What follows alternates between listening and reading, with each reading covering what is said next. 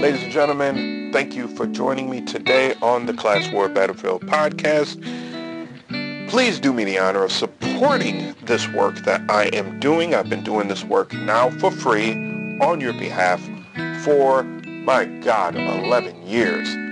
5, 10, 20, 50. If you can afford it, please do. Cash at me at $CWB Podcast. CWB Podcast. Cash App it. CWB Podcast. Also, hit me up on PayPal, CWB Podcast, all the way across the board, y'all. Help me out, help me out, help me out. Thank you for donating and enjoy the show.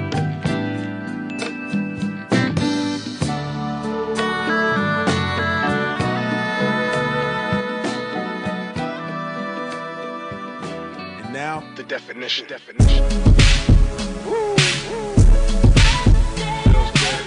Residents of Buffalo, New York gathered at vigils Sunday to mourn the 10 people killed on Saturday when a white supremacist wearing body armor and carrying an assault rifle opened fire on a supermarket in a predominantly black neighborhood. Of the 13 shoppers and store workers shot in the assault, 11 were black.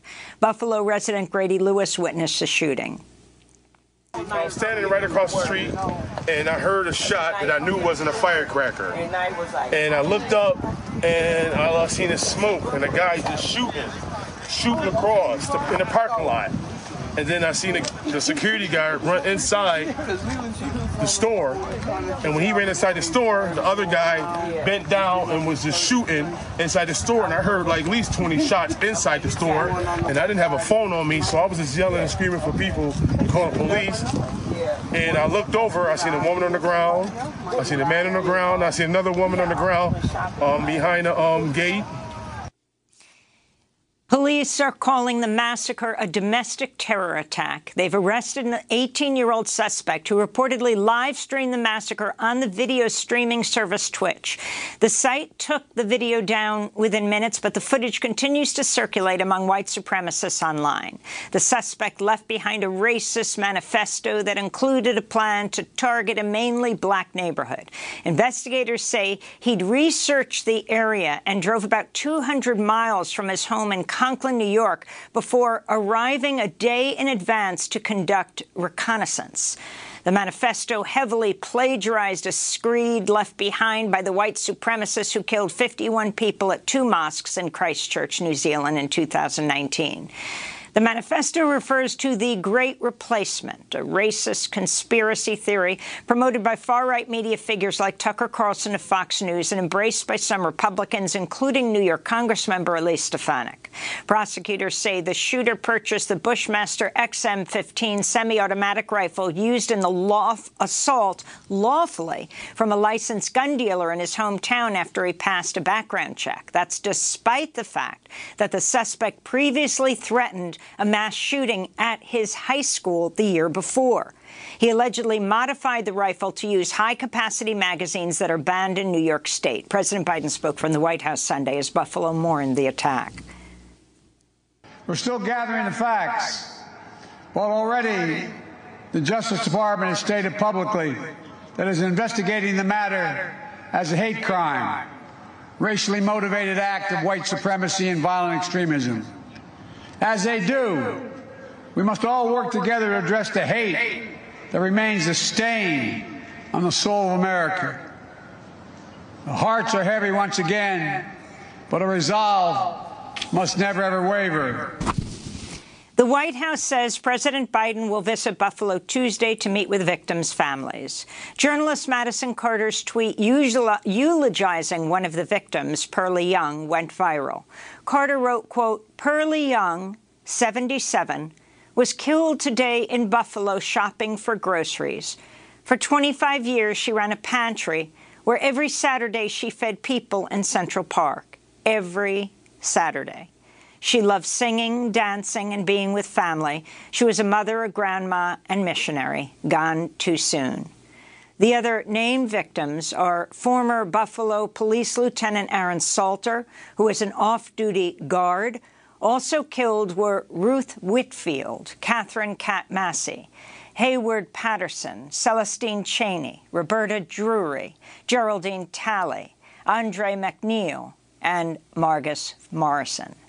We go now to Buffalo, New York, where we're joined by India Walton, former Buffalo mayoral candidate, longtime community activist, now a senior advisor for senior projects for Working Families Party, and a senior strategic organizer with Roots Action. India, welcome back to Democracy Now! Right now, you're just a few blocks from the grocery store where the shooting took place. Can you describe your response over the weekend and what's happening in your community? There are a lot of heavy hearts in Buffalo right now. Details are still emerging, Amy, and as a matter of fact, I didn't know that Cat Massey was one of the victims. I started my organizing career right here in the Fruit Belt, and Cat was a pillar of this community and a longtime supporter of mine in the work that I did, a woman who wrote a $10 check every month to support our community land trust. And these are some of the folks that we lost in this very horrific and tragic incident. First of all, my condolences on this horror that has befallen your community, this act of domestic terrorism that has taken so many, including the mother. The oldest victim is the mother of the retired fire commissioner. Vigils were held in Uvalde, Texas, Wednesday, a day after an 18-year-old gunman shot dead 19 students and 2 teachers at the Robb Elementary School. It was the deadliest school shooting in the United States in a decade. All the victims were in the same 4th grade classroom. On Wednesday, CNN's Anderson Cooper interviewed Angel Garza, whose 10-year-old daughter, Amerie Jo Garza, died in the attack. I'm a med aide, so when I arrived on the scene, they still had kids inside. They started bringing the kids out, and I was aiding assistance. One little girl was just covered in blood, head to toe. Like, I thought she was injured. I asked her what was wrong, and she said she's okay. She was hysterical, saying that they shot her best friend, that they killed her best friend, and she's not breathing, and that she was trying to call the cops. And I asked the little girl the name, and she told me, she said Amerie. She just turned 10. Her birthday was on the 10th, May the 10th, 2 weeks ago. 2 weeks ago. You had a party for it. We just gathered a family and had a dinner. She just got her phone. She'd been wanting a phone for so long, and we finally got it for her. She just tried to call the police. She actually tried to call. Yes, I got confirmation from 2 of the students in her classroom that she was just trying to call the authorities. And I guess he just shot her. How do you look at this girl and shoot her?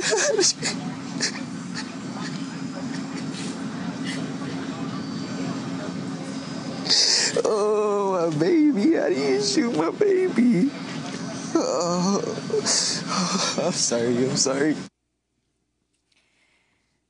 Those are the words of Angel Garza, father of Amerie Jo Garza, who was shot dead in her 4th grade classroom in Uvalde, along with 18 classmates and 2 teachers. Amerie is just 10 years old. As mourning continues across the nation, Republicans are facing increasing criticism for opposing any new gun control measures.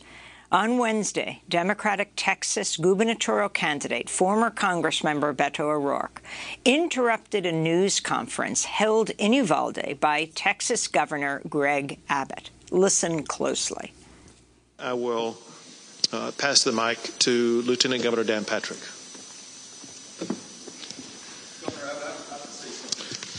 Excuse me. Sit down. You're out of line and an embarrassment. Sit down and don't play this stuff. The next shooting is right now, and you are doing nothing. No, he needs to get his ass out of here. This isn't the place to talk this over. This is totally predictable when you... Sir, you're out of line.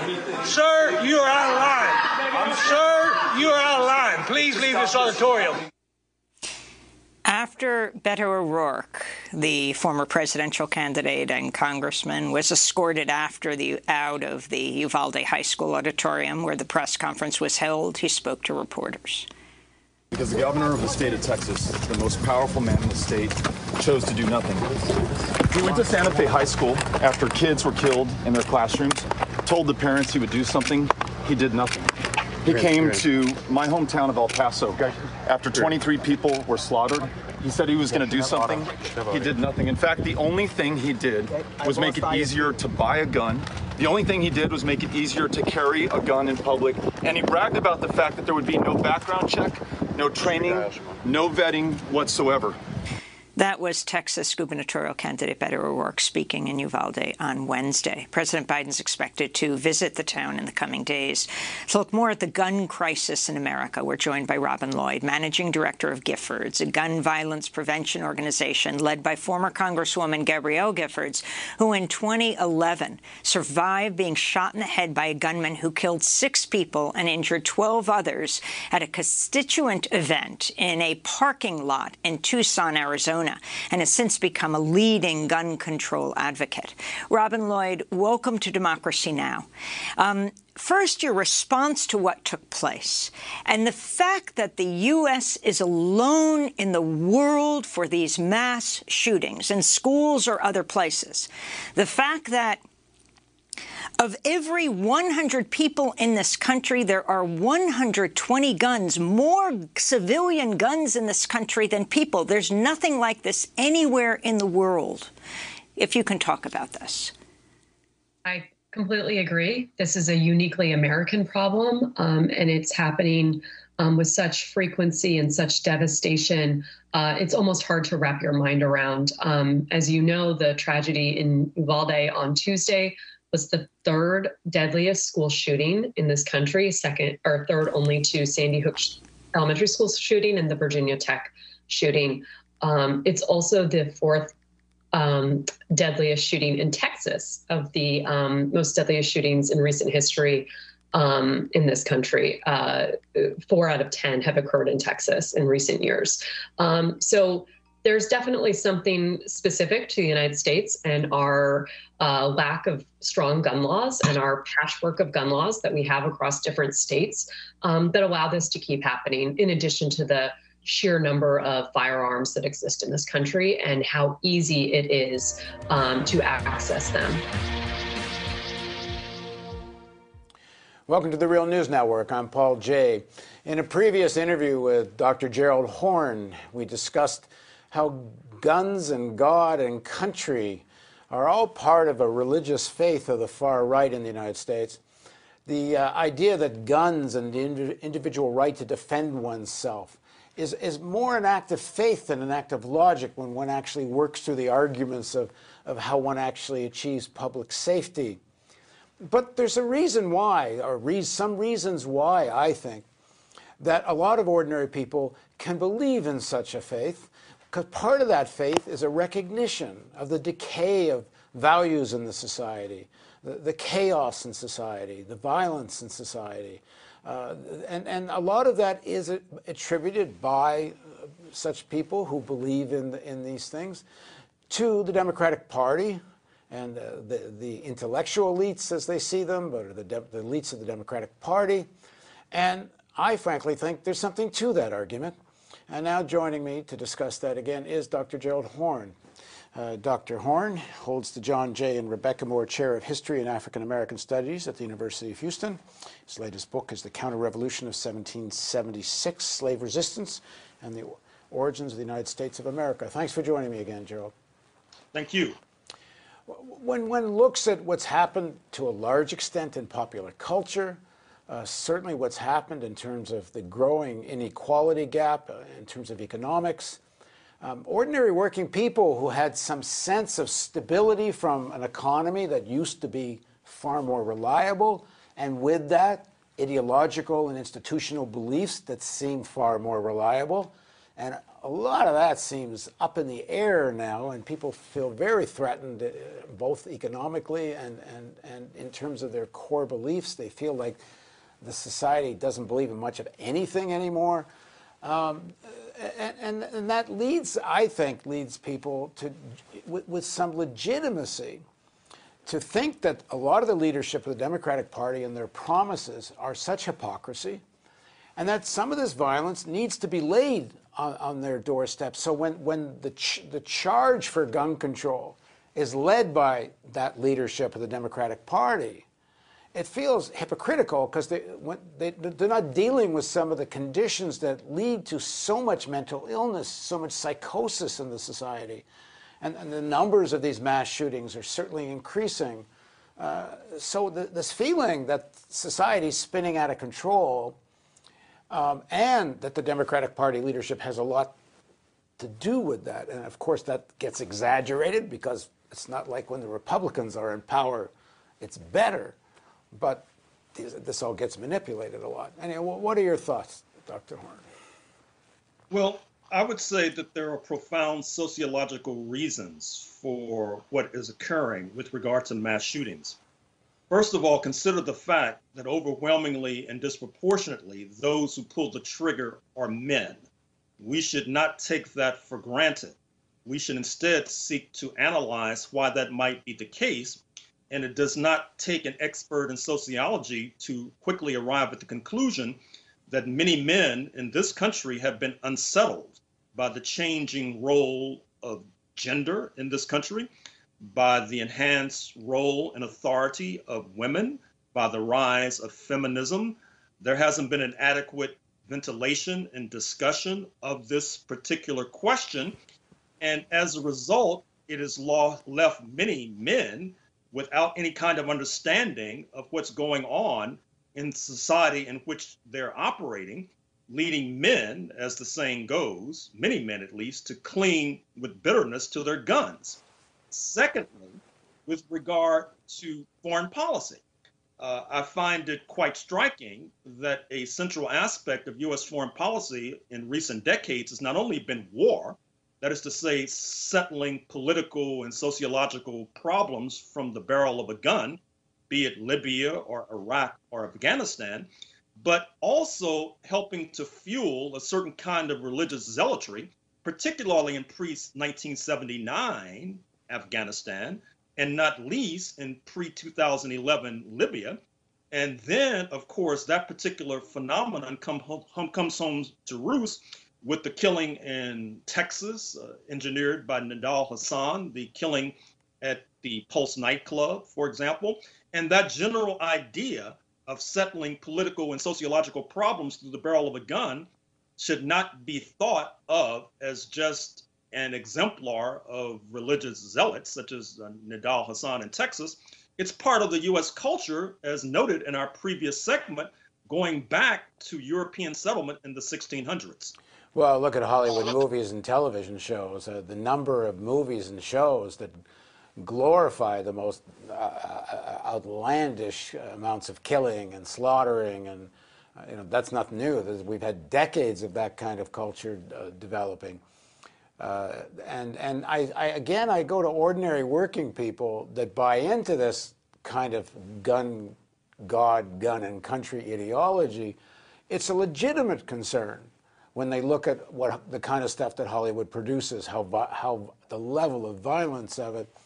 But I also think one of the points that the NRA woman made had a kernel of truth to it. I mean, in the town hall CNN organized, is that there, according to her, there were 39 points where the young man that did the shooting was in connection with the state or social agencies in some ways, whether it was the police force or some kind of social agencies, and they kept kind of diagnosing him as having mental illness. They saw some of his very threatening posts on social media.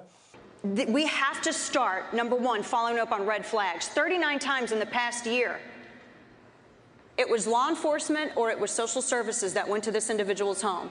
But the irony of her statement is she supports, and the NRA and that right, precisely supports the kind of politics that cuts back on social services, that cuts back on mental health care, that cuts back on public health interventions. I mean, the lack of interventions in the schools, which is partly a resource question and partly a lack of agenda, but the number of severely depressed, disturbed kids that simply go through school. Now, most of them don't shoot anybody, but often they shoot themselves. I mean, suicide rates are also skyrocketing. It's not just about mass shootings. Why is there such an opioid epidemic? This society is sick. And the people who only focus on gun control, and here again I would point to the leadership of the Democratic Party and much of the sort of liberal class that think gun control is the answer without dealing with the issue of the rot in the society that is so screwing up people's heads that massive drug addiction, deep depression, high suicide rates. I mean, talk about that healthy society. And yes, of course, let's also talk about gun control, but not to talk about the rest. That's just that is a hypocrisy. Well, first of all, with regard to Hollywood, it's well known, point A, that that particular industry in film and television has a more than normalized complement of executives at the top who tend to be campaign donors to the Democratic Party. And point B, as your comment suggested, the cultural products that they produce tend to glorify violence. And then point C is that the ratings agencies are much more willing to censor, if you like, scenes of sexuality as opposed to scenes of violence, and let her rip when it comes to scenes of violence. Then there's the question of mental health, which is quite tricky, because on the one hand, it would be a mistake, as the Republicans are tending to do, to lay this latest tragedy at the doorstep of mental illness. As suggested, there are many people who have mental problems who do not necessarily pick up an AR-15 and march into a public school and mow people down. But at the same time, the Republicans are pleading inconsistent counts, as the lawyers like to say, because on the one hand, they're trying to point the finger of accusation at mental health. On the other hand, they're defunding government programs that address mental health. And so obviously they can't have it both ways. They are pleading inconsistent accounts, and certainly they need to be held to account for their inconsistent hypocrisy. And this thing that this NRA woman says at the town hall, where she over and over again called this young man, the shooter, a monster. He's a monster. I don't believe that this insane monster should have ever been able to obtain a firearm. This monster carrying bullets to school, carrying knives to school? No. He's another child of ours. He's one of our kids who, he wasn't born a monster. If what he did was monstrous, not if, what he did was monstrous. But how does he become that kind of monster? She doesn't want to deal with that whatsoever. She wants to demonize him. So it's virtually back to this good and evil argument. Somehow he's an evil seed, and us and the good, God, guns, country. We need to go get these monsters, and of course, to do that, we need our guns.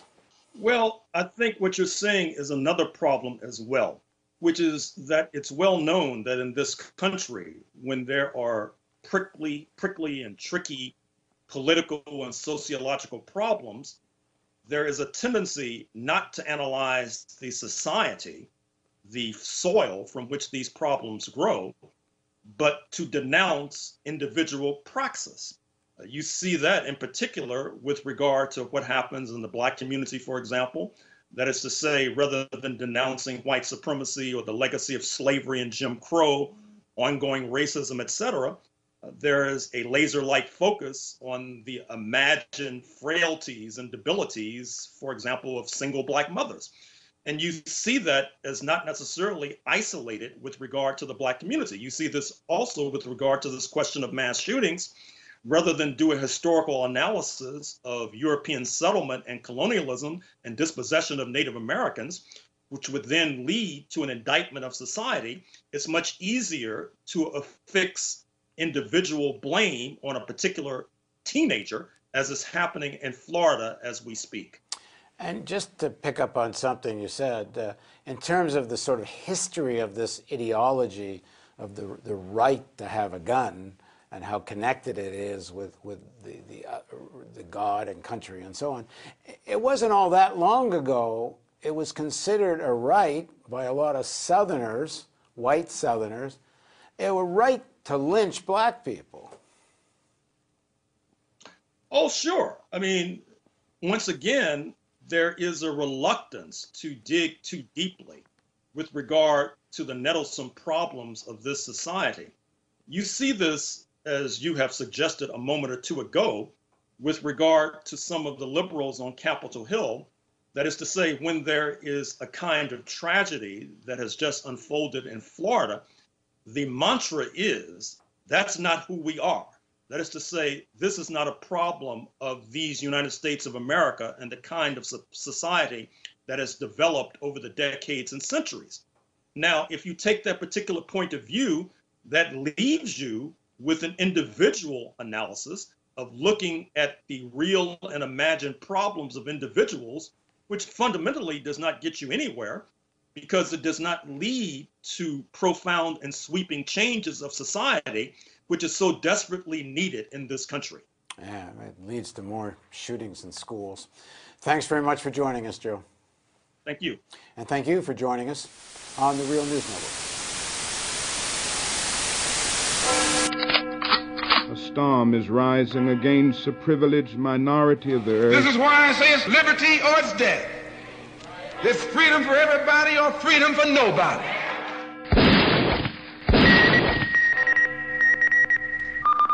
This is an NBC News Hotline special report.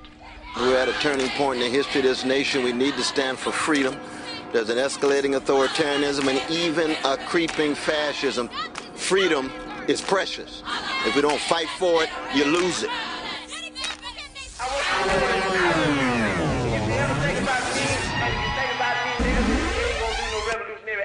Forget about me. I don't want myself on your mind if you're not going to work for the people. This much is clear. We must rebel. This is our country. We have always lived in it. We were happy. Then you came. We have to protect ourselves. We have to save our country. We have to fight for what is ours.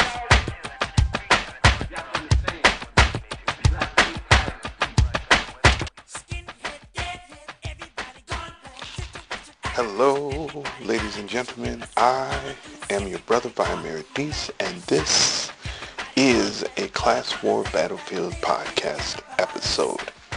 I already had, I was working on this week's two-parter release when I heard about the latest mass gun shooting at a college, and it took a day or two.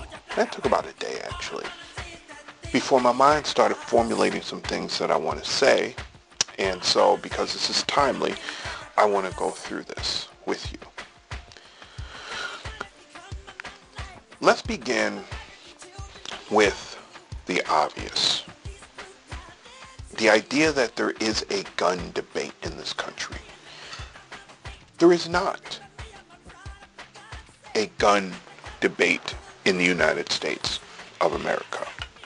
There is the imposition onto what polls say are the majority of people in this country, a way of existing that constantly creates terror and fear and anxiety. This is actually a point that we don't talk about. We haven't talked about it for over a century. Now, a century ago, the atmosphere that was creating anxiety and fear and terror was linked wholeheartedly to the brutal reality of capitalism and the brutal reality of segregation, which I've often stated, white people at the lower ends of the society act the way they do because they cannot act that way towards the actual people, and they have been conditioned not to act that way towards the actual people who are doing them harm, which is the wealthier people. But I digress. In the present day, we have not calculated. I haven't heard of any studies. I've only looked a little bit, but I have not heard of any studies that actually try to calculate the misery, the uncertainty, the mental cloudiness and fogginess that has occurred over the last really 20 years plus since mass school shootings became an issue not for black people, because it's been an issue for black folks in the inner cities for over 30 years now. But for white people, we haven't done that work. And we haven't done that work, I suspect, because, and look, let me just say, I guarantee there's studies out there that I haven't seen. I haven't seen everything, Lord knows. I haven't seen close to everything. So it's probably hidden away somewhere. I guarantee they're out there. But they haven't been publicized.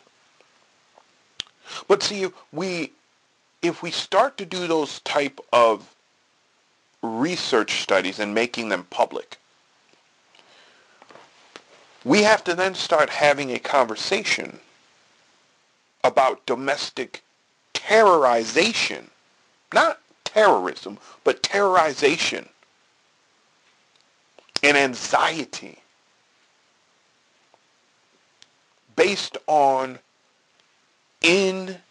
indecisive politicians who prefer more to bow to special interests than to the will of the majority of so-called voters. Because look, I don't by any stretch of the imagination think that as many Republicans as answer, yes, I'm in favor of good gun control, sensible gun control during a survey, actually vote like that. I'm not.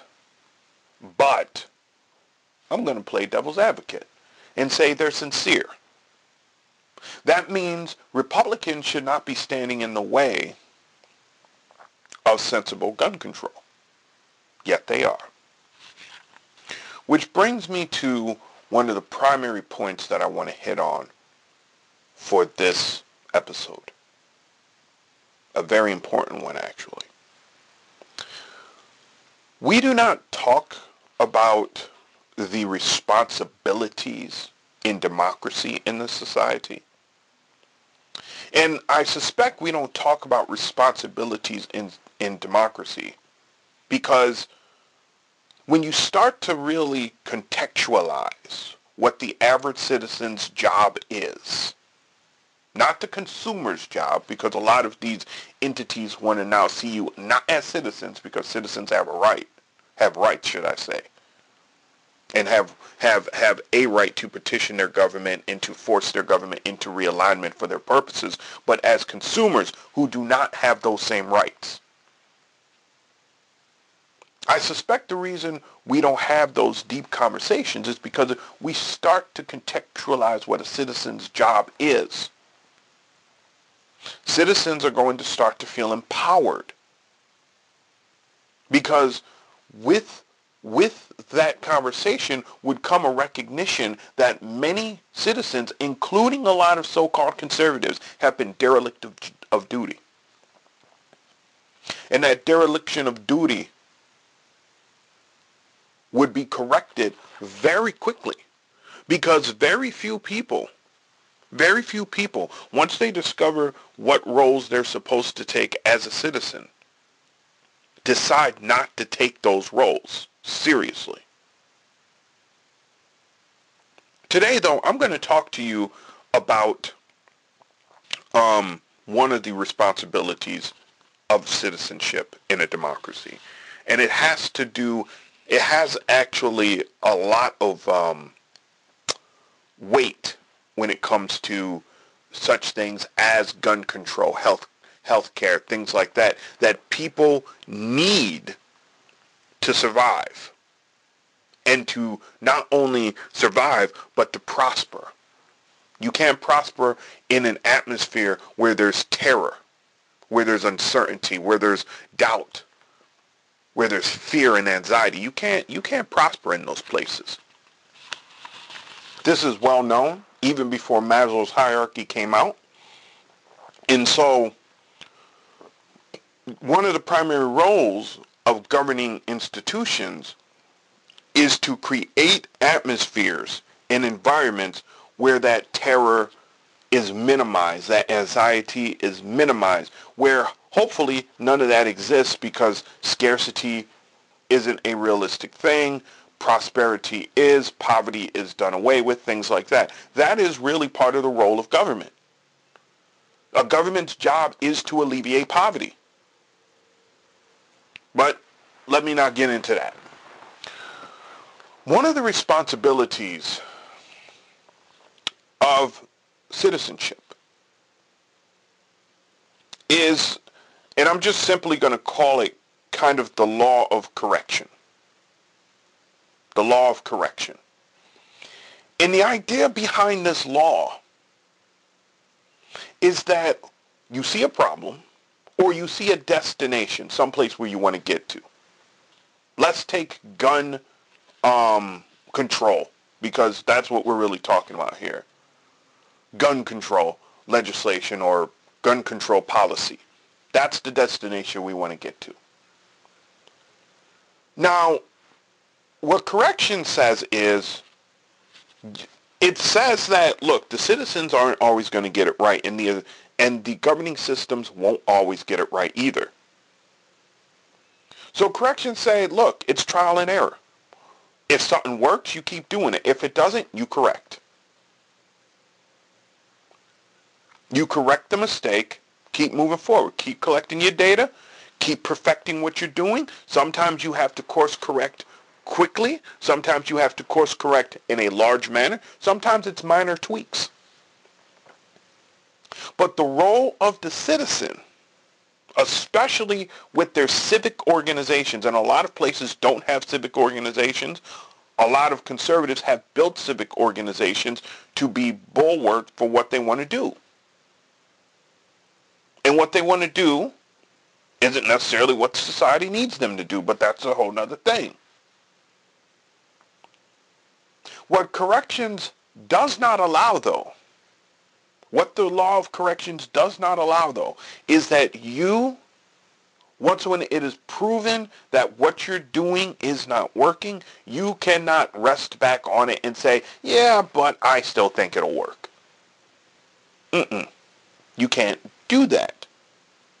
Because there is a natural tendency in nature to course correct, even when there is something that is in the way. One of the things I like to do in my spare time is go into nature and just observe nature. And it's so great when you're in a undisturbed area. Sure, people might walk through it and things like that, but you get to see the brilliance of nature, and you get to see the brilliance of this law. And what you see is that, like, trees, like a tree will fall onto another tree as it's growing, and the tree will literally grow around it. Course correction. You'd see this with plants. But I love the tree metaphor is really good because you can, I mean, that is dynamic. You see it in real time.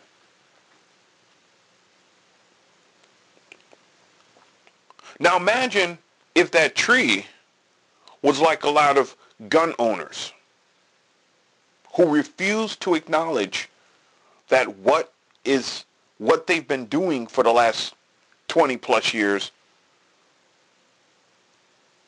ain't working. Imagine that. That tree wouldn't be able to readjust itself to get to the point where it could go around that obstacle and reach its potential height. Now, I'm sympathetic. I grew up in an area with people with guns. And when I was a child, the only problem with gun violence that was had was in Rochester, New York, and Syracuse, New York, among black folks. So I grew up with a perception that one group of people understood how to use guns and one group of people didn't. It's a messed up perspective, but that's what I thought. It wasn't until I was in my mid-20s when I went to college, started doing some more research on the issue, and I'm like, wait a minute. These people are killing themselves too, but we don't hear about it. These people are messing up with guns too, but we don't really hear about it. These people love their guns, but wow, there's an issue here. I mean, I was in high school when Columbine happened. I was riveted by the coverage of it. I could not believe that this had happened. And as I watched, over the last 12, 13, 14 years, I began to realize something as I started talking to people around my very red area. That at the end of the day, these people love their guns. But I didn't understand why. Now, I think Obama was onto something with people clinging to their guns because of poverty and other things. Absolutely. Look, if you have a problem getting food and you have to go out and kill something so your family can eat, you're going to do it. And you're going to need a gun to do it. But I think also that it's not just that reason why they cling to the guns. Man, God bless the people who I went to school with, because they told me the truth. And a friend of mine that I went to school with, Sammy Hillsinger, who used to hang out with a lot of black kids. He was a very pasty white kid. Him and I were talking one day, and he was like, I just don't get it. And I'm like, what? And he goes, how is it that you black folks ain't overly mad at us? I don't get it. And I'm like, what do you mean? He goes, if I was black, I would be insanely pissed off at white people all the time. I'm like, yeah, we aren't, that's not who we are. We ain't got, y'all ain't that important to us. Y'all ain't that important to our existence. You know what I'm saying? Y'all just ain't. So, yeah, but that's what I don't get. And he smiled at me and he goes, see, I don't believe it. I can't believe that you aren't mad at us for the stuff that we've done to you. And he's like, I can't do it because there's no how in the way you can't be. And I looked at him and I go, okay, let me ask you something, man. Just for giggles, explain this to me. Think about this. What if we aren't mad at you? What if I'm right? What if we aren't? What would that mean to you? And he kind of thinks for a minute. By the way, I was in 10th grade when this happened. And he goes, I don't know. And I go, well, think harder than that. So he thought for a minute. And I go, what would that mean for you guys? What would it mean for white people if we weren't mad at you? And he kind of looks at me, with this sheepish smile on his face, and he's like, that we've done a lot of stuff to you and we didn't need to do it because you weren't mad at us. And I'm like, yeah, and what else would it mean? And he was like, that we're not very good people. And I'm like, yeah, yes. And that's the thing that most white people don't want to view. So they keep saying that there has to be something wrong with us, because if it's something wrong with them, then they got to deal with it. And they don't want to deal with it because they don't want to deal with it. Now, at the time, I didn't understand the history of Europe as well as I do now, things like that. So it changed. It changed his perspective of it. But you know how he ended the conversation? Yeah, but I really just don't think that you guys are not mad at us, man. I can't see it. And I'm like, see, and that's the denial. That's the denial. Look, ladies and gentlemen, let's be clear. We're having a lot of conversations about racism, Black Lives Matter, and things like that. But did you ever stop to think that it is the reason also why white folks cling to their guns is because, one, settler colonialism. You want to be able to put the indigenous colonials in their place if need be. And two, because there is this deep fear that like one day black folks are going to have enough and they coming for you. I mean, God bless God bless South Park. Back after Zimmerman was acquitted, they produced an episode called World War Z, World War Zimmerman, and it's surrounding this idea that Eric Cartman has put into his own mind that Token is a Token Black, by the way, which they changed his name years later because it was Token, Token. That Token is this ticking time bomb waiting to go off and after white people. And they do, like, South Park, up till that time period, did not handle race well. They were horrible with it. I mean, terrible with it. But that was the first episode that I ever watched where they tackled race, and I was like, oh, I think something's happening here. What's going... What happened? These libertarian guys. What happened? That, though, I think is part of why these folks cling to their guns. Now, at the same time, when people talk about, oh, well, there's always been this rich gun culture, they don't tend to talk about why there's always been a rich gun culture.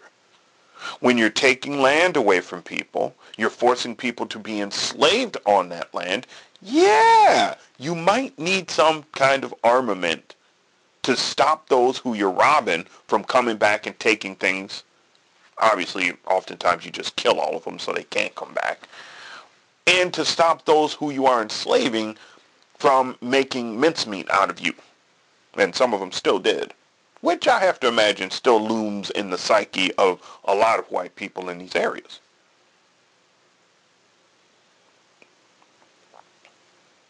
But I could be wrong. Now, this is going to be one of the hardest things, I think, that I'm ever going to say on this podcast. And it is one of those things that I have thought about for a long time, and it goes back to the law of corrections. And it's the idea that people would refuse to learn the lessons associated with the mistakes that they have made. So, with the law of correcting, or law of correction, once when something is deemed not to work, you have to go in and fix it. If you refuse to fix it, and the problem worsens, the consequences negatively mount. Because look, consequence, it's funny. Consequence is not it's often promoted as a negative concept. It is actually about sequencing things according to cause and effect.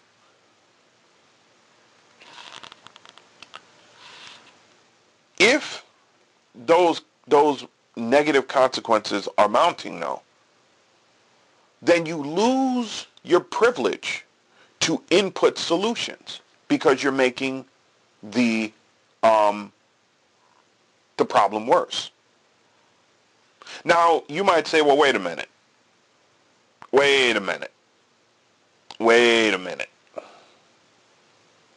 That opens up a Pandora box, man, because once you start saying you lose your privilege to, I'm not saying that you lose your privilege to vote. What happens is that consensus begins to form, and the heartbeat of democracy is consensus. If what you continue to propose has been tried, it's been deemed a failure because the negative consequences are mounting, the consensus determines whether or not you get to still input while they're forming consensus. Now, if the consensus comes back and says, look, unless you get off your horse that you rode in on, you can't, add anything to this conversation, to this consensus that's building, then you lose your privilege to input in the solutions for that thing. If they tell you you can put ideas in, but we're going to have to discuss them on the floor, blah, blah, blah, and if it becomes obvious that you're stalling what we're trying to do, then again, you are no longer allowed to input. That becomes the reality of the consensus assembly.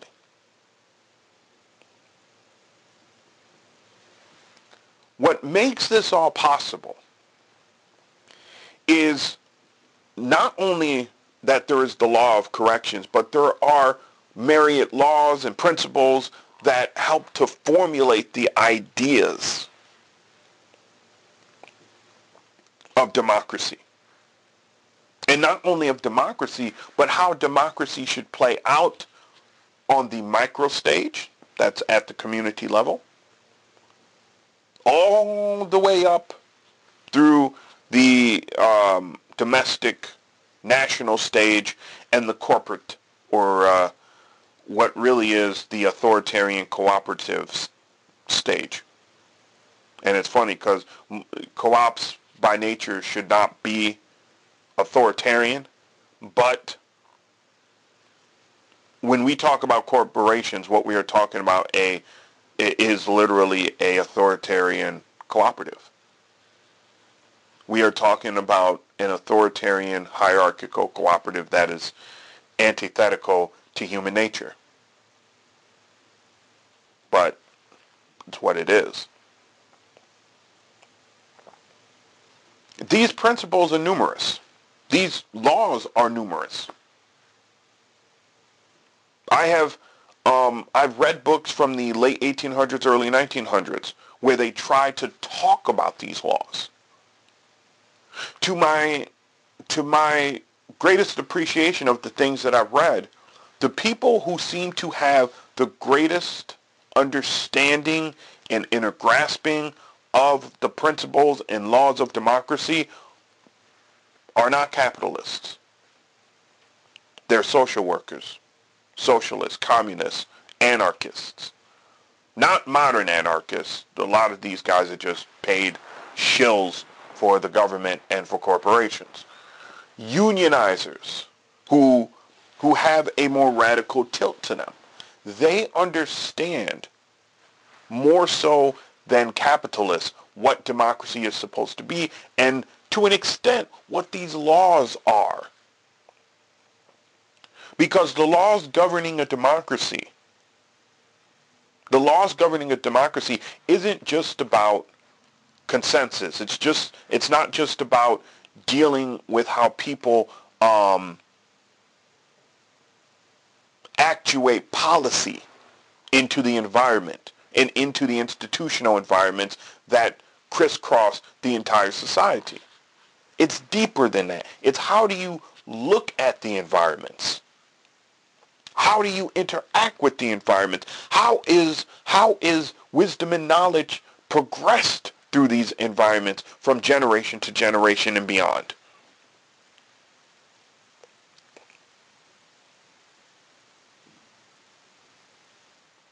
are so many laws and principles that we don't think about. That it's a wonder that we can think of democracy as a functional reality at all. The same thing with the republic. There are principles and laws to a republic which help to govern it, which help you to see it, and ultimately which create the circumstances which turn it into typically an authoritarian regime if it's not properly balanced. And that balance is essential.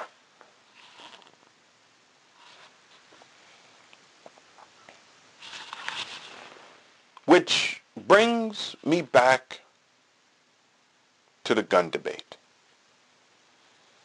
That balance is essential. There really is, and Chris Hedges was the first one to identify this like 10 years back. There really is this march to death. And while I think part of it is definitely rooted in the realities of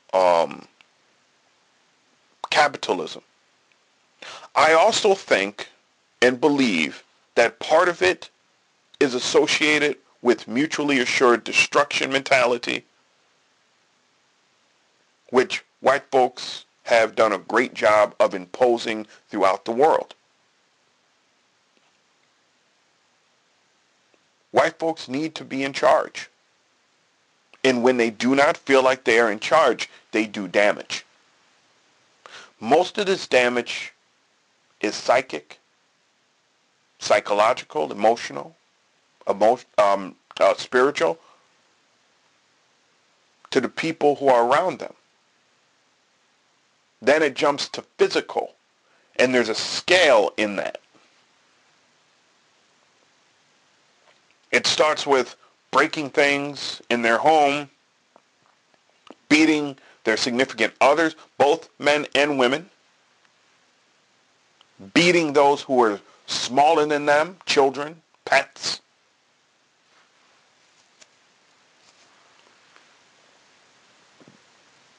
Trying to beat people outside the home, that was more acceptable, 30, 40 years ago than it is today. And then injuring people outside the home deliberately.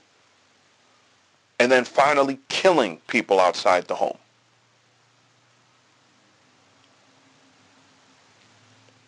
This is not an indictment per se, but it is a recognition that when we speak of mental illness, the crisis of mental illness, we try to constrict it to simple things. Poverty, the increase of poverty, which I actually think is something that needs to be talked about more, but with a sympathetic ear, because Lord knows when black folks were enmeshed in poverty, not of our own making, 30, 40 years ago, and the crime rate went up when the CIA pumped drugs into our communities, nobody wanted to hear that it was poverty. In fact, one former first lady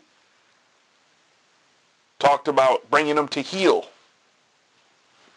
And I ain't got nothing against the former first lady. I voted for her. But you didn't want to talk about how we got there, but I bet you want to talk about how white people got here.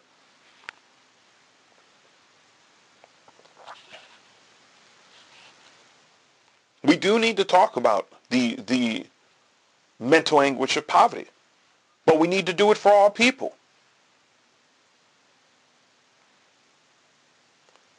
We also need to have a discussion about the spiritual consequences of poverty.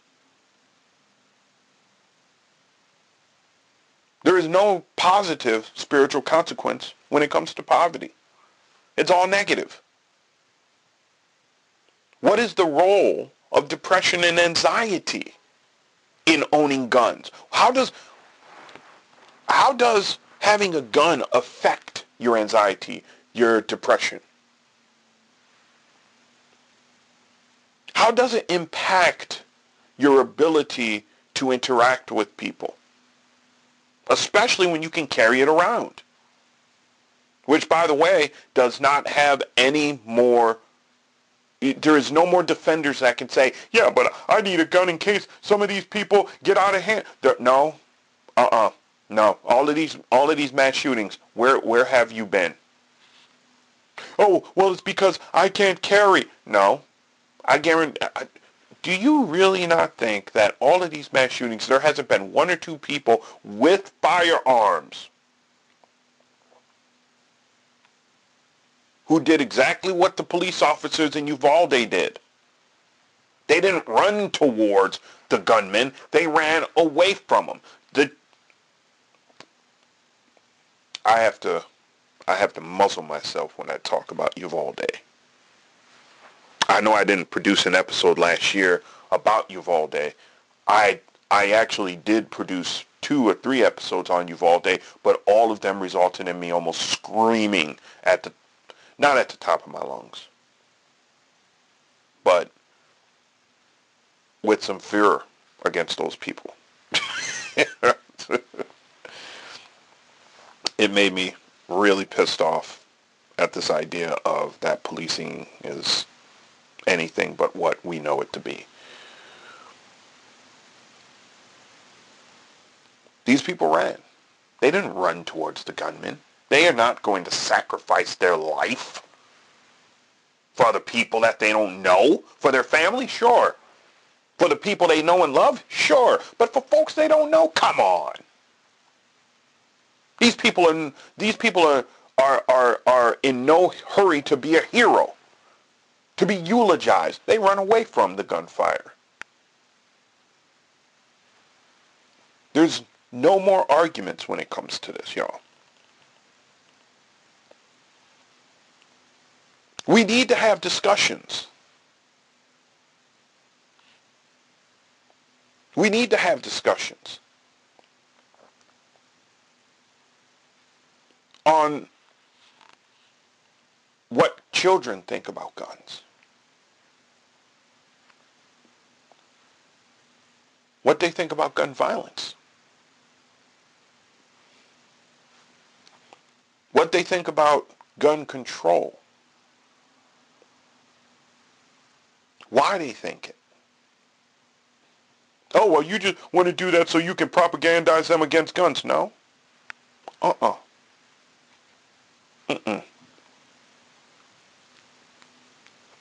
We need to have studies with children, discussions about morals in guns.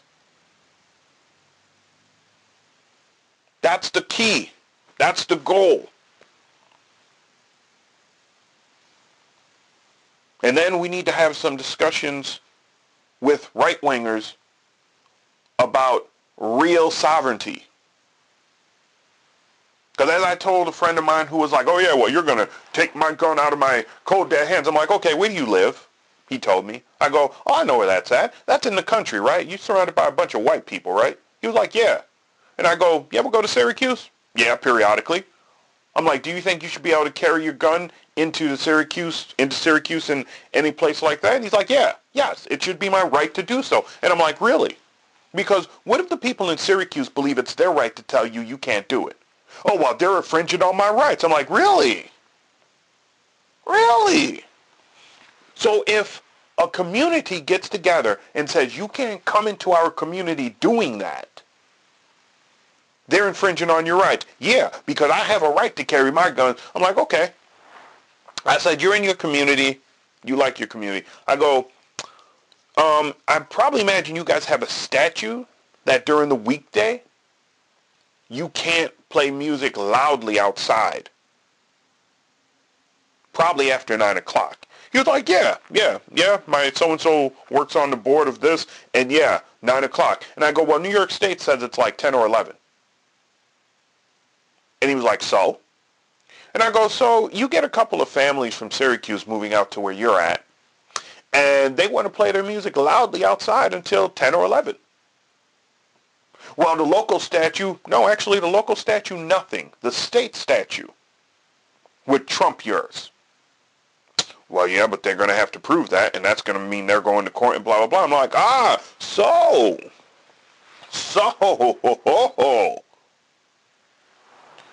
when you want to control something somebody else is doing in your community, it's your right to do so, even though they have the right to do something completely else. Completely different. Oh, well, that's different. No, it's not.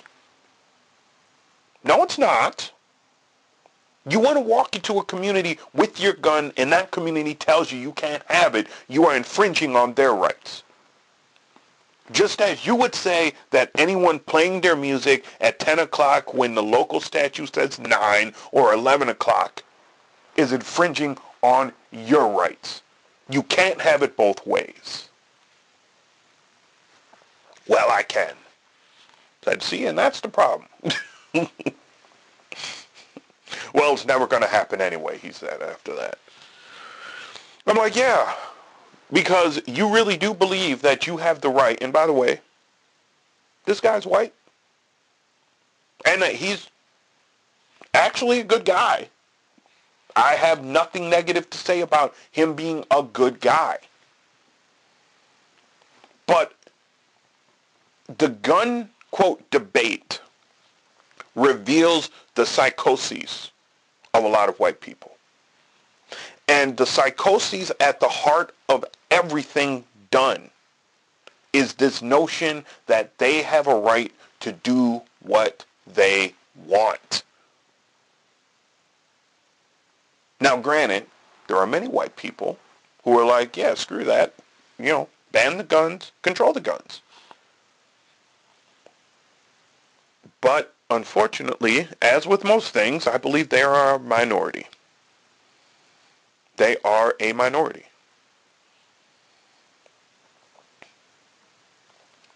Gun violence, and I just actually put up a piece on gun violence and karma, if I remember correctly. If I didn't, I will definitely attach it to this one, that I recorded it a few weeks back. Gun violence is something we're going to have to tackle or get used to. And we're going to have to make that decision soon. Because I'm telling you, one of the things that I brought out in the and I'm sorry for that background noise. I'm in an apartment. There is no soundproofing. It's just me living life. One of the things that I pointed out in the non-released Uvalde episode was the fact that someday, and I fear very soon, and by the way, look, here's the funny thing, before I tell you this, and it's not funny, but when, it's a black saying, I've had this thought, I had a dream back in 2020, I'm sorry, not 2020, the year 2000, which led me to start writing a story surrounding what I'm about to talk to you about. And I pray every time I hear about these these mass shootings that this does not come true.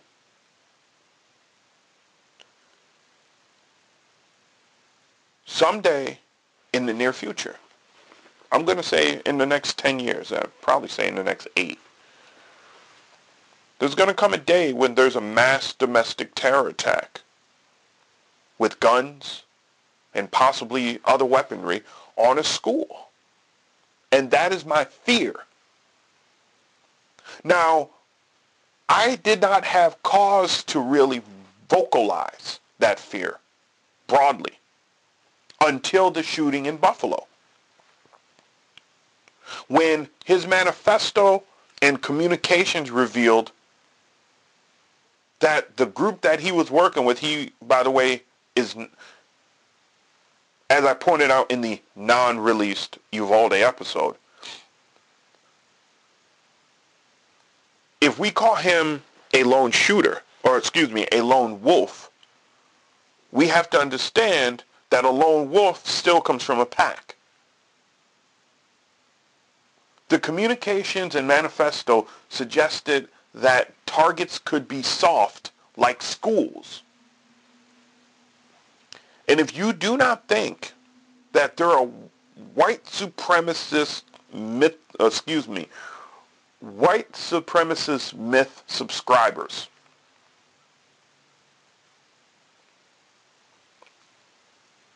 who hate black and brown people enough to go into areas where black and brown people's young congregate to annihilate them, to show who's boss, you have not been paying attention to American history. What then? I mean, the shooting in Florida, I thought would get people's attention. It was a bunch of white kids. What's going to happen if a group of masked gunmen run into a black school or a brown school and kill 100 kids? Or they storm a black church and kill 50 to 100 parishioners. You want to talk about civil war? Because that was part of the dream that I had. There were multiple mass attacks on black and brown structures, killing hundreds of black and brown people, injuring a few thousand.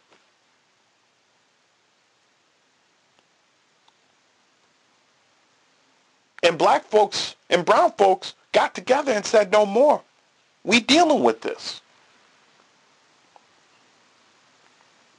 And they sparked it off.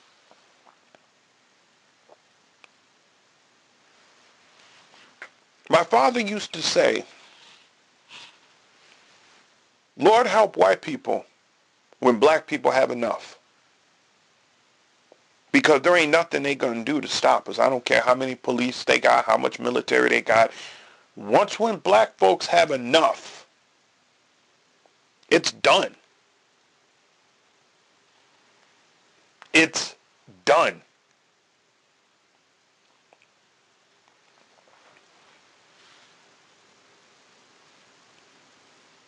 I fear this coming true.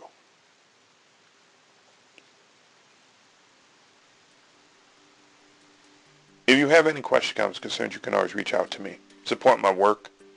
PayPal me, Cash App, CWB Podcast. I've been waiting for something to happen. Cash App, PayPal, both of them the same. I pray that that dream never comes true. And I pray that my fears are not warranted. I am your brother, Vladimir Nice. Until the next one, I've been waiting for something to happen for a week, or a month, or a year. There's a shadow on the faces of the men who sent the guns to the wars that are fought in places where their business interest runs. On the radio, talk shows, and the TV, you hear one thing again and again, how the USA stands for freedom, and we come to the aid of a friend. But who are the ones that we call our friends? These governments killing their own, or the people who finally can't take anymore, and they pick up a gun or a brick or a stone, and they're alive.